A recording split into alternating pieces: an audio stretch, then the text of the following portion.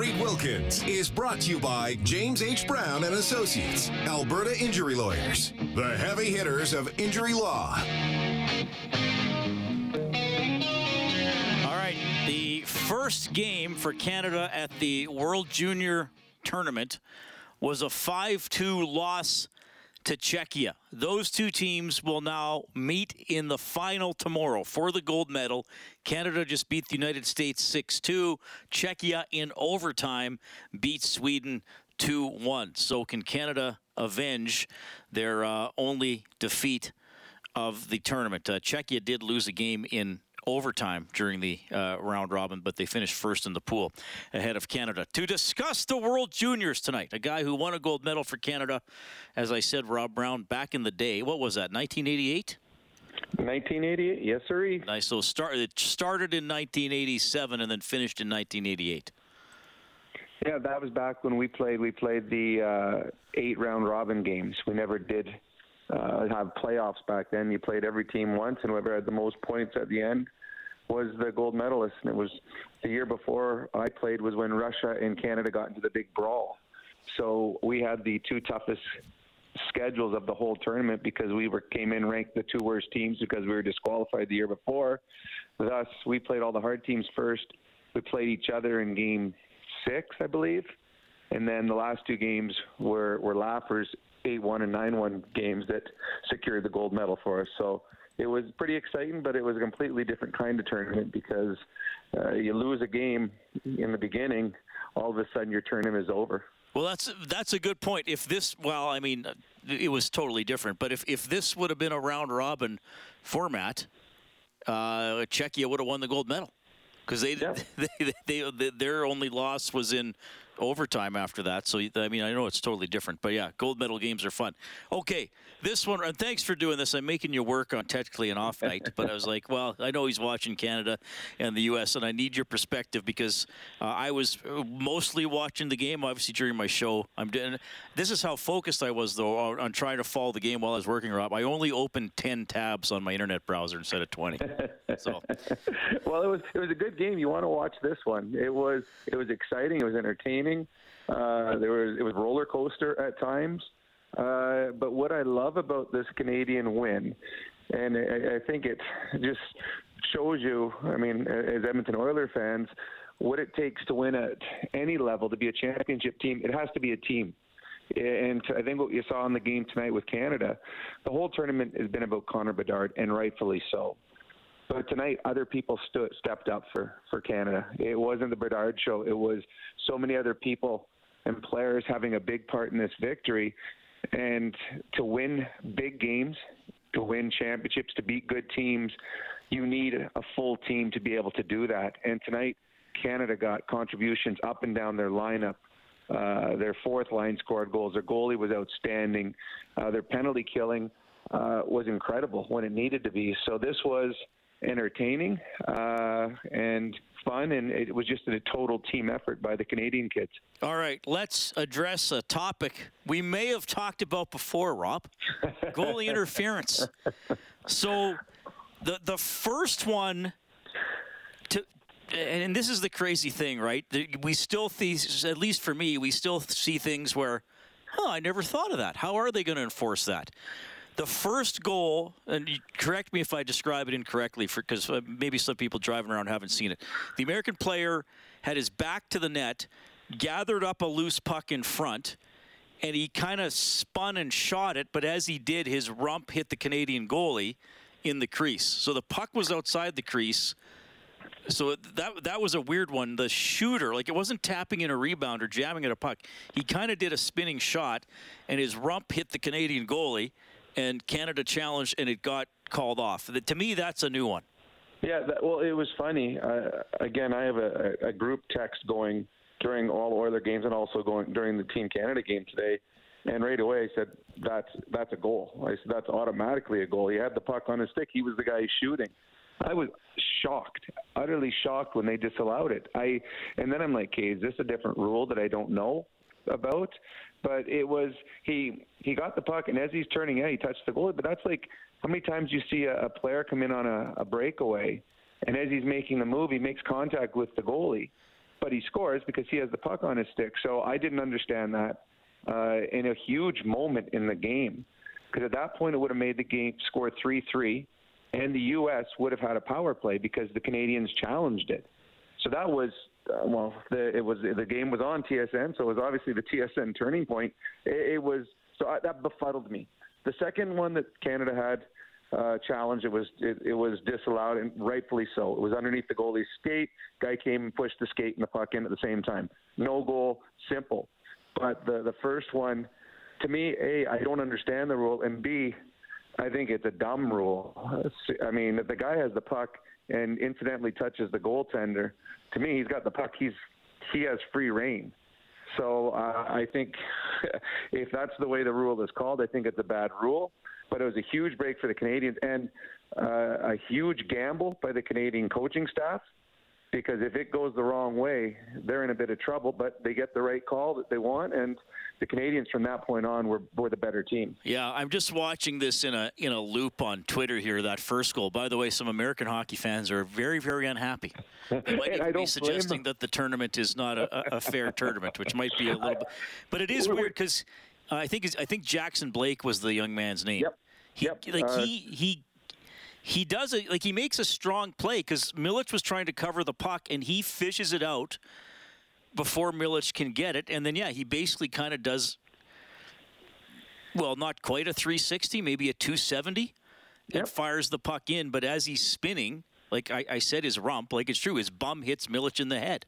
Yep. No, I don't understand the call. I thought it was a horrible call. I mean, huge beneficial call for the Canadian team, and I'm happy for them. But I know that if it was gone the other way, if this was against the Canadian team and went the other way in the other end, I'd be furious. I just think it's either A, I don't understand the rule, or it's a different rule in the IIHF, or it's a dumb rule because he's got the puck on his stick. He's making a hockey move. And at some point, you've got to say, okay, that's a goal scorer's move. You can't continue. Goalie interference was in there for a reason, but it's not in there to take goals away on situations like this. So it certainly changed the outcome of this game, and I can understand why the American fans would not be happy with the outcome of that one. I was shocked when it was funny. I don't know if you saw when the referee came out and made the announcement. I'm not sure which language he is. I think he was Finnish. I'm not sure, but he came out and in broken English, we have a goal, and there was a delay before he went Lee interference. And so, like, the very first, like, we got a goal, and there's just like the whole gasp in the crowd, Lee interference, and then all of a sudden the place went crazy. So. Huge break for the Canadian team, and they certainly took advantage of it. Yeah, I will agree with you. That one's a weird play because you would think you would want an offensive player with the puck to still have the right to make a play. I suppose they're saying because his skates were in the crease and Milic was in the crease. But on a deke, though, when you're going, if Connor McDavid goes in on a deke, he's going around the goalie. There are times where Connor touches the goalie as he's scoring. Because then he's going into the blue paint. On a deke, you're going into the blue paint. So, yeah, to me, it's a bad call. But the Americans still had plenty of time after that to come back. And the Canadians were much better after that moment. They did rely on their goaltender a lot in this game, but the kid came up and had an incredible game for them. All right. The second goal, no doubt he pushed the pad into the net. I mean, I see some chirping about, there wasn't a whistle, but I get the American fans are bad, but to me that are mad, but that's obviously you can't push the pad into the net like you. No, that was the right call, and that was one. In all honesty, the whistle should have gone before it got to that point. But that was a simple call, and that was one. It didn't take the refs very long on that one to make the decision, and it was 100%. But at that point, you're already frustrated as an American player or fan about the first call. But the second one was the right call, and I'm sure the Americans are going to be watching that video over and over tonight on that first goal. It's funny, I felt for the kids after the game. They do I don't know if you watched, they pick the three best players off each team. Yep. And the three American guys go up there, and they're standing there on the red carpet holding their watches that they got. And I wish someone would post the picture of the three. They have the three ugliest, nastiest, most upset faces that you can imagine having. And understandably, they just lost the biggest game of the tournament. It's like, yeah, why am I standing here getting this picture taken? And then you have the 3 Canadians come up afterwards with the biggest smiles you've ever seen. Yeah, it's a little different, obviously, international hockey. Now, look, 6-2 sounds like a blow, but like I was concerned about 15 minutes into the game. Like, I thought the U.S. was excellent early on. Were you a little worried through the first part of the game? I was. I thought the Americans, and I still think the Americans have a faster team. But they didn't capitalize on their chances. The Americans had a number of chances to extend the lead, to make it 3-1 or 4-1. And the goal, I believe it's Milic is the name of the kid. Yep. He was outstanding. And, like, we're talking grade A scoring chances from the slot, one-timers, guys wide open, breakaways, 2-on-1s. And the Americans couldn't capitalize. And I think a little bit of frustration came in. And then so many times when you don't capitalize, a bounce goes the other way, and all of a sudden it's a tie game. And I think the Americans became a little, I don't know if unhinged, but a little, they're like, okay, what's going on here? We're dominating this game. How are we looking up at the scoreboard and being tied? And then the Canadians just got a couple of breaks. So I think in this game, through the first 40 minutes, 2 things happened. The Canadian goalie stood on his head, and the Canadian team took full advantage and executed better in their goal-scoring chances. And all of a sudden, going into the third period, the Canadian team had the lead. But, yeah, you're right. The Americans, they are a good hockey club, and they got some fantastic players. That Hughes on the back end, he's going to be a good NHL player. But the American team just didn't capitalize on their chances. All right. So what's the next, I guess, about 20 to 21 hours like for Team Canada? I mean, there's so much hype around this tournament.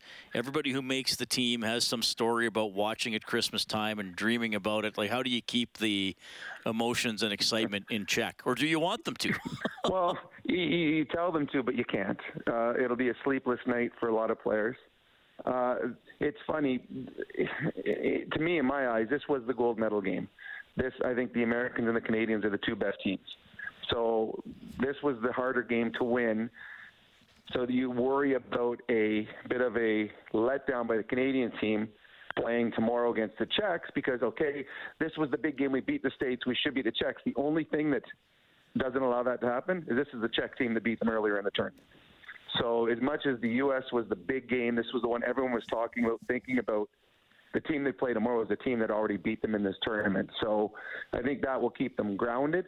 The excitement level is going to be huge. And I do like the fact that they play tomorrow and not having another full day to sit on the thought of your chance of a lifetime playing for a gold medal. But you're not going to be able to curb the excitement these kids are going to have tonight and the excitement they're going to have all day tomorrow leading into the game. This is what some of these kids, tomorrow's game will be the biggest game they ever play in their entire hockey career. And they don't know that now, but it will be. And it's just a chance of a lifetime to put on the Canadian jersey and at the end of the day have a gold medal around your neck, singing the national anthem in front of a bunch of crazy fans. So it's going to be exciting for these kids. And whatever sleep they get tonight, it won't matter because the energy from the crowd and the energy of the moment will get them through tomorrow's game. Rob, thanks for checking in, and I look forward to seeing you at the rink as we're going to be broadcasting the Oilers and the Islanders. But enjoy your perspective here on the World Juniors, man. That did turn out to be quite a win for Canada, man. Have a good evening. You too. Take care, Reed. That is Rob Brown, our Inside the Game analyst for our Oilers broadcast on 6:30 CHED, but focusing on the World Juniors tonight as Canada falls behind 2-0, but gets the 6-2 win over the United States in the World Junior semifinal. So it is Czechia, 4:30 Mountain Time tomorrow for that game. United States will play Sweden for bronze. Okay, still have time to hear from you if you want to chime in, 780-496-0063. It is Inside Sports on 6:30 CHED. Hi, this is Darnell Nurse from your Edmonton Oilers, and you're listening to Inside Sports with Reed Wilkins on 6:30 CHED. The Stand With Ukraine game tomorrow at Rogers Place. Had a really good interview yesterday afternoon with Andrei Grigoriev, a defenseman for the Ukrainian win for the Golden Bears over Ukraine last night at Claire Drake Arena. Over 2,300 fans for that one, which is pretty cool because proceeds for that game going to the Canada-Ukraine Foundation. The Oilers 50-50 this week, helping out that organization as well. 780-496-0063. We have Biggie from Boyle on the line. Is Boyle not the hometown of TSN's Brian Mudryk? I couldn't tell you. That's something I'll have to check Google. Okay, I think it is. Anyway, what's going on? Just want to comment about the Oilers and how they've been playing a little bit. I'm going to go G-rated. It's going to take guts to play Jack Campbell, 2 or 3 in a row. I think we got to give him more of a chance. I know he's showing some glimpses of brilliance, but then, stinks the joint out, right? Yes, and I will say this. His last 3 starts, I think, have been decent, right? Because he had the overtime loss in Nashville. He played against the Jets. 2 goals on 17 shots doesn't sound great, but they were challenging shots. I don't know how often they're going to play him. It looked from today's practice, it looked like they'll go with Skinner tomorrow. Skinner's clearly become the number 1, but you wonder at what point it's going to, if this at all this season, it's going to be more 50-50 where Campbell's head is through all this. I don't know. I might be tempted to put Campbell in tomorrow, but I think it's going to be Skinner. Yeah, I just think we got to give him a chance. I stick with him for 3 games. The consistency. How does he get momentum? How does he get some, consistency? Yeah, Skinner's been quite impressive, actually. And I'm very thankful to hear that they signed him. That was such a smart move. You let Skinner go, and, I don't know if, I'm assuming Skinner was going to be signed no matter what. He wants to stick with the Oilers. So. Yeah. But I'm there for Jack. I hope they play Campbell, and it'd be nice to see him get a few games in a row, 2 or 3 in a row, and see what he can do. It takes that position. Man, I played it when I was a teenager. Oh, did you? Oh, yeah. Between the pipes wasn't fun. It was nice when the girlfriend was supposed to come, and she didn't show, but I didn't know that. We won 9-1. All right. Well, a special memory, Biggie. Thank you for sharing that. Happy New Year to you and the crew. Okay, Happy New Year. Biggie from Boyle checking in tonight, 780-496-0063. Jay Woodcroft has always come across as very patient, talked about the process, but he did make this comment today that patience only goes so far as the season wears on.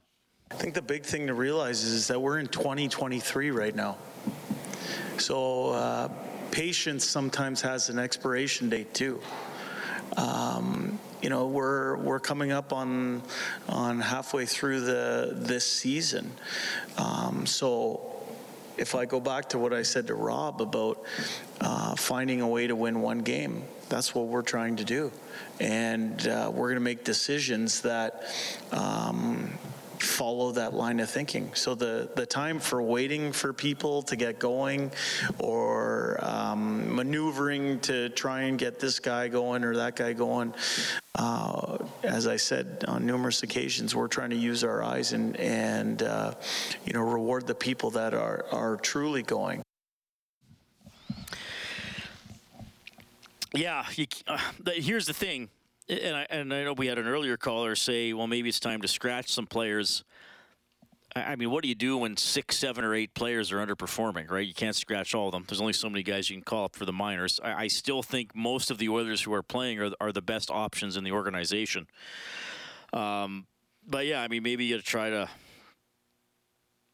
move some pairings around, or you go quicker to reducing ice time in a game. I know that's contrary to what we were saying earlier about trying to roll all the lines, but it's a very delicate spot here for the Oilers. Again, I remain optimistic. I choose to be optimistic because why sit around and feel negative every day about a sports team? I mean, it's still mostly fun at the end of the day. But yeah, I mean, the next 6 games are crucial. I mean, You'd love to win 4 out of the 6 and get back up to 5 games over 500. If you go 500, you go 2-4. All of a sudden, yeah, you're probably going to be 3 or 4 points out of the playoffs in a week and a half.